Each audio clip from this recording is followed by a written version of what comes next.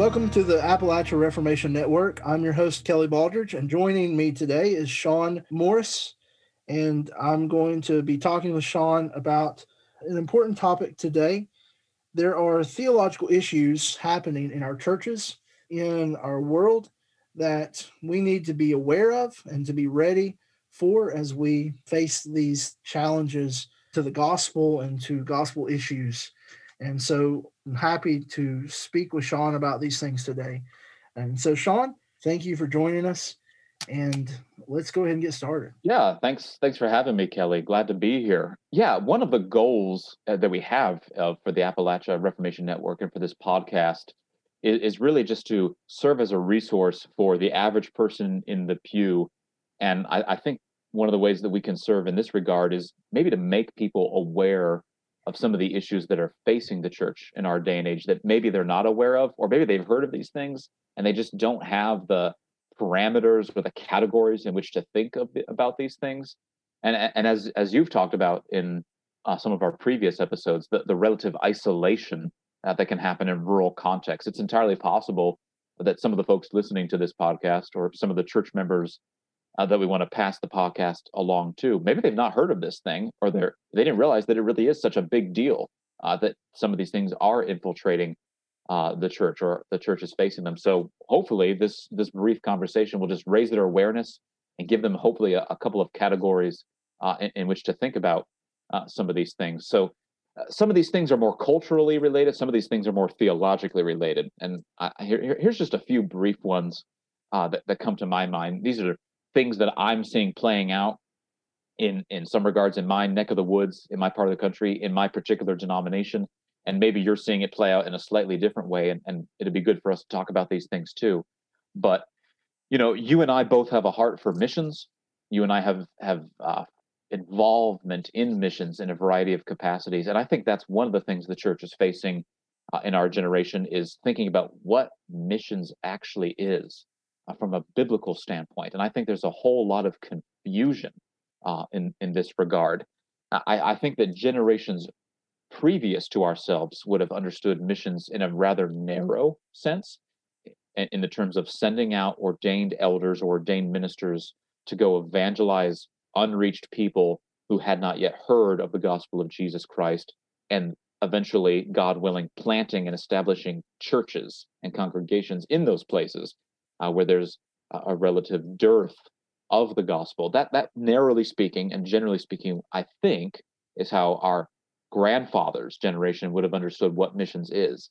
But these days, I'm not sure what your church runs into, but these days we've got letters and applications coming to our church all the time from various people soliciting funds to support them in what they're calling missions. And everything seems to qualify for missions these days, whether it's church planting, whether it's going to Africa to do evangelistic work. Those are more traditional categories I think we would see. But then there's everything else from, hey, I'm going over to teach English as a second language in this particular country. I'm not really going to be doing church work of any sort. I'm just going to teach English to these kids and get to know them. Would you give me mission support for that kind of effort? Or, hey, I'm serving as a chaplain to a college level gymnastics team in the Czech Republic. Would you give me missions money to support me in this endeavor? And so I think that's something that the church really has to grapple with in Baptist context and Presbyterian context and all kinds of contexts. Of there are many good things that Christians can be doing, and there are many noble causes that Christians should be undertaking. But whether or not the label, the biblical category of missions or mission, applies to that endeavor is a whole different issue that I think we really need to give serious consideration to and to wrestle with. How about you? Do you see some confusion about some of this when thinking about what biblical missions is in your context, or maybe in the wider Appalachia context? Yeah, absolutely. I think this is actually a very important subject, so I'm glad you mentioned this. Missions is important to remember that there is a priority of the local church in missions, that the church is the one who received the Great Commission that Christ gave. Christ gave it to the church, and we can argue and say, well, he gave it to the apostles. But if you remember, part of that was to teach all that Christ has commanded to the church. In other words, it's being passed down from the apostles to the church throughout the ages. And so that mission is given to the church through what is being taught by those apostles. And so the priority is given to the local church in the mission's understanding. And in Appalachia, though, it is easy for us to get involved in serving the poor, serving those who need food, and to forget what the mission actually is. Our church in particular, we have a great ministry to those who could benefit from an extra box of food a month. And so we're able to do that. But that's not the mission of the church. That is an implication of the gospel. It's an implication of the mission. But it in itself is not the mission. And so it's very easy for us to lose focus on that. But rather for us, we want to do missions in the local church based on what we would call the means of grace. Another podcast down the road, we'll probably talk about the means of grace. But Sure, yeah. sum it up, three things: the word, the ministry of the word, sacraments, that is the Lord's Supper and baptism, so we can call them ordinances, if you like, and prayer. And one missionary I've talked to recently mentioned to me this idea that, John Piper once said that missions exist because worship doesn't. Mm. And there's a sense where he also said too, missions exist because word, sacraments, and prayer doesn't yet. And so even within the people we're serving in Appalachia, we're feeding and clothing and doing whatever we can to help them in these issues. Even agencies, there's so many groups that are doing rehabilitation for those who have been caught into the opioid and other drug related issues, alcoholism or whatever it may be. Those themselves are not missions, so to speak. They deal with issues that are related to gospel matters, but they themselves are not performing the mission of the church. The mission of the church is to evangelize the gospel. Yeah, no, that's right. And as we've been saying, there's a lot of good and noble things that the church is undertaking and should undertake. That we care about the whole person. We care about their body and soul wellness as part of loving our neighbor as we love ourselves. But it's simply a misapplication of the label of mission. And some of those examples that you just gave, to me, those would fit under the category of deeds of mercy or deeds of charity, but not deeds of mission. That's just a different category. It's not that it's unimportant. It's just not the right label for it. Exactly. So I think that's one thing that's facing the church in these days. Another one that comes to mind, and this one has been kind of percolating and bubbling for a few years now, but it really all has to do with the doctrine of God. Some folks, and it's a little bit heady, or at least it can be, but I think in the way that we'll describe it, there is a practical implication or ramification that is affecting church folks. Some folks listening to this podcast may have heard of what's called the eternal subordination of the Son controversy, or eternal functional subordination. This has been kind of bubbling for about 5 or 6 years now, but really it all boils down to the doctrine of God, how we understand who God is, how we understand him as Trinity, Father, Son, and Holy Spirit. What does the Bible teach us about who God is in his three persons? How does the Father relate to the Son?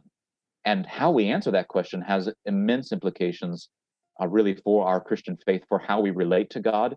Because depending on how we answer that question, and unfortunately, the way some folks have been answering that question, the end result conclusion, it turns out, is God can change based on what you do, or your actions can change God's mind. He's malleable, he's impressionable, he's manipulatable.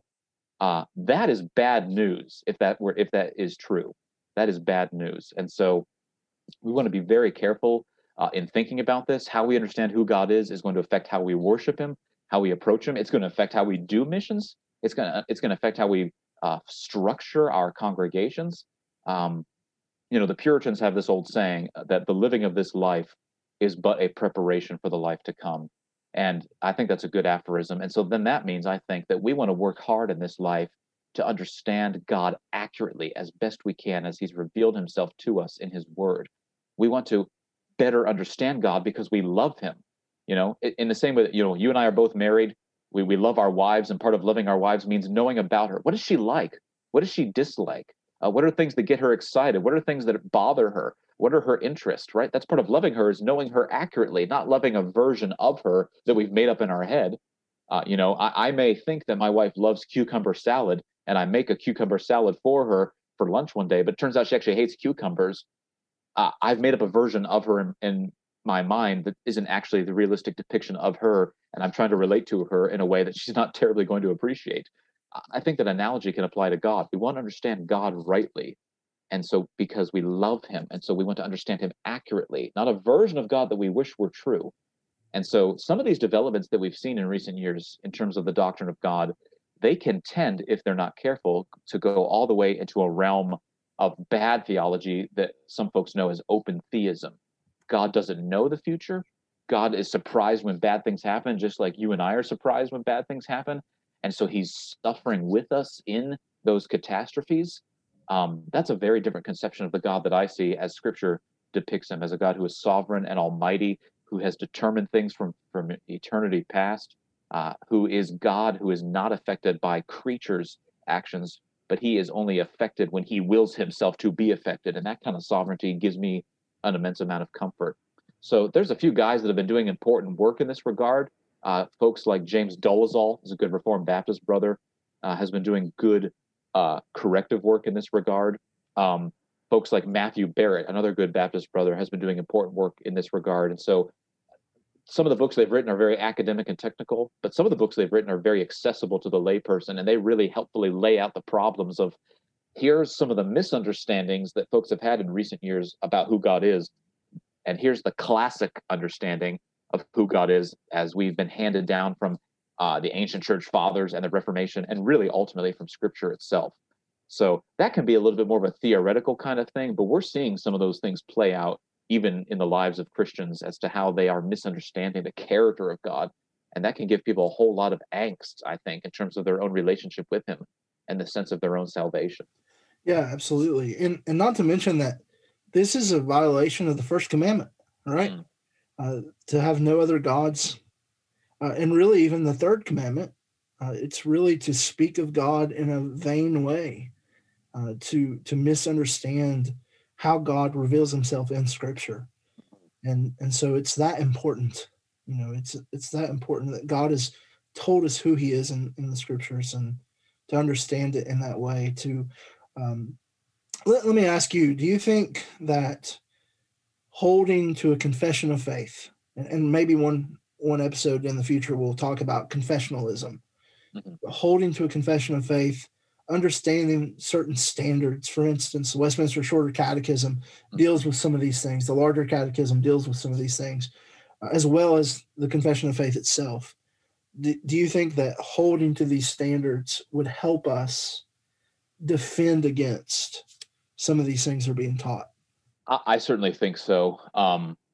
There's a couple of things to say in that regard. Sometimes people have a reaction when they hear that, and they say, oh, you guys are placing these creeds and confessions of the church as more important or higher than the Bible. And we want to very quickly say, no, we're not. The Bible alone is the word of God. The Bible alone is inerrant and infallible. These creeds and confessions were written by very gifted men, very godly men, but they are not inerrant and infallible the way the Bible is. Only the Bible is that which we can speak of in those kinds of terms. It is above all else.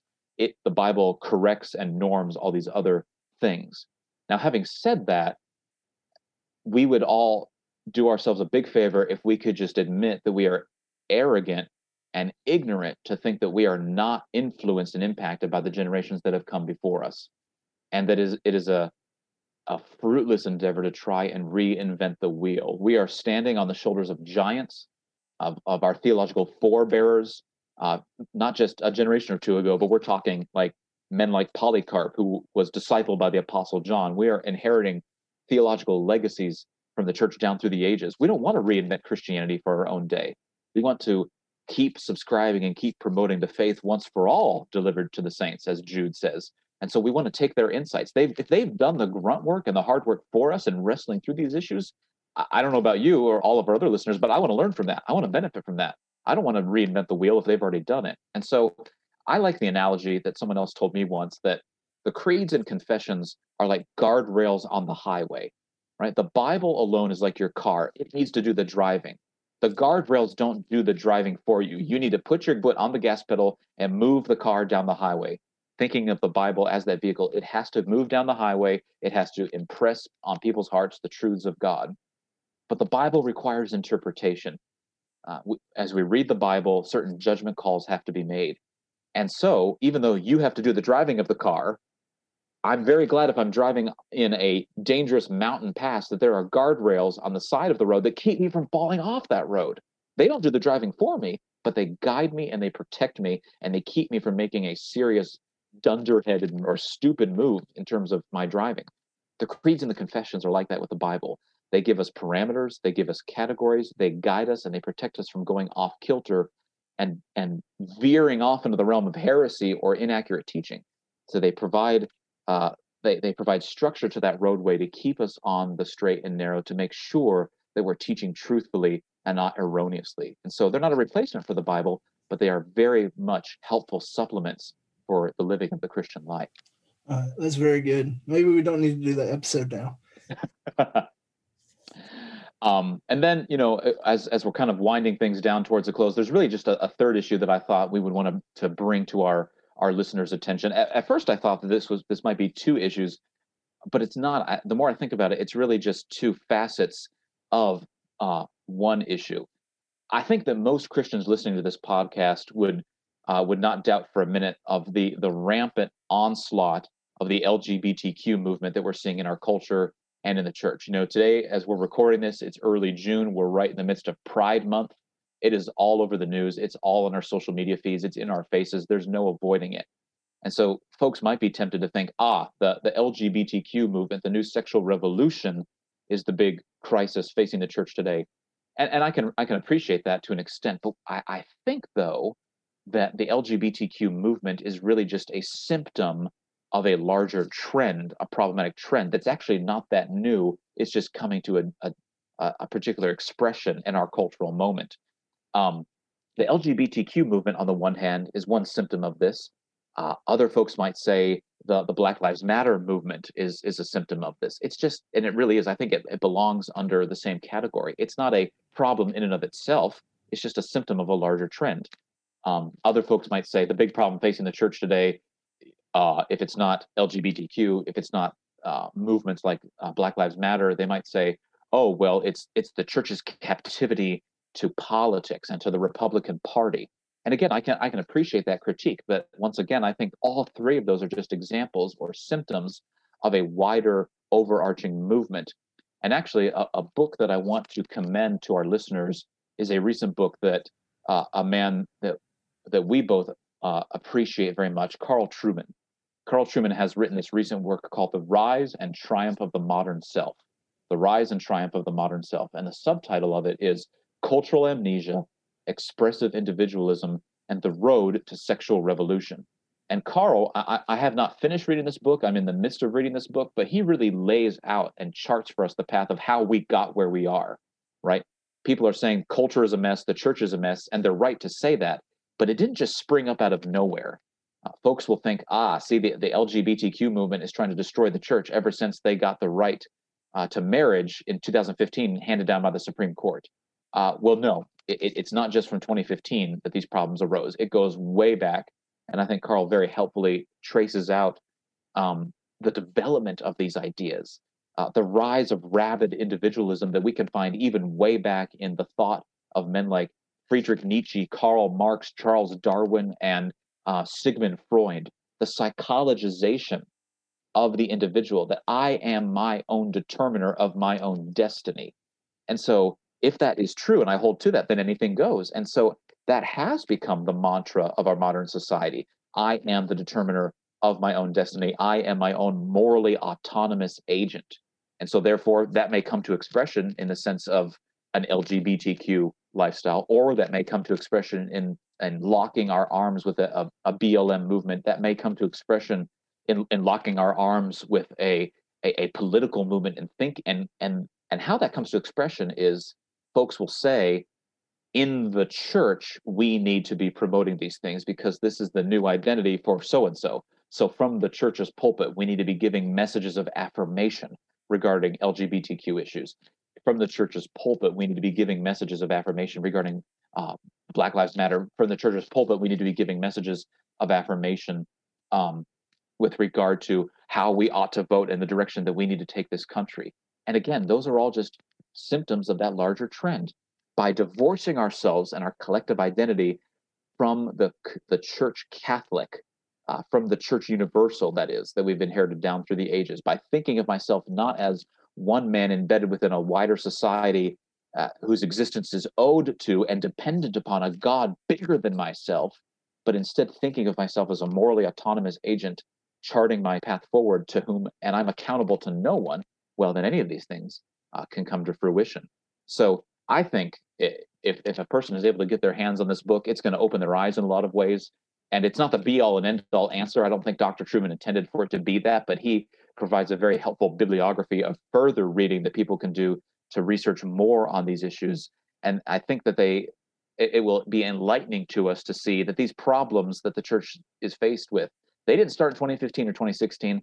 Heck, they didn't even start in the 1960s. It goes way back, far deeper than that, in some cases even back to the Middle Ages, and we're still reaping the ramifications of that. But if we can better understand and even push back against our cultural tendency towards a hyper-individualism and start adopting more of a biblical mindset and a biblical worldview about how we understand ourselves as people, I don't know that that's going to turn the tide tomorrow in terms of the way our society is going, but I think it'll help strengthen the church and help bulwark ourselves against the coming cultural headwinds against us, for sure. Oh, that's excellent description of that. Yeah, many Christians are dealing with this. I think we've become aware of it, as you mentioned, the month we're in. Even these are issues that the church is facing today, and we are thankful that the Lord, in His Word, tells us that nothing will prevail. The gates of Hades will not prevail against the church of Jesus Christ. It's good to remember that the church is also the church militant, that we are to battle against these things. When we hear of these issues, these are not issues to think of and just to be aware of as we are making ourselves aware of these things, but we need to know these things so that we can actually fight against these things, so that we can protest against these things, so that we can continue on proclaiming the truth and being stalwarts of the truth. And not backing up or shying away from or even conceding to our cultural issues. And really, quite frankly, it's a wonderful thing that you can say these are things that have existed for years, because it does mean that the church has battled these things before. Yes, history repeats itself, and we're having to face some of the same battles in different expressions. But the good news is that we've had these battles before, and we've seen them won, and we'll win again because we're guaranteed it. Yes, and the church, through all of it, has not been snuffed out. Christ has continued to build his church, and he's continued to preserve her and persevere her, and he will continue to do so until he comes again. Yeah, amen, amen. I think for this episode, that is good. This has been helpful. These are issues that we need to be aware of in the church, not only in the church broadly, but especially in Appalachia. Sometimes the things that happen in our world do not get to Appalachia right away. Right. But we need to be aware of these things so that we can combat them when they get here. Right. And really to be on the offensive to prepare ourselves for that. So, Sean, thank you for sharing. Thank you for introducing a few of these things to us. And so we're thankful to provide this as a good conversation piece as we consider how to combat these errors that are happening. This is the Appalachia Reformation Network. Thank you again for joining us on today's episode.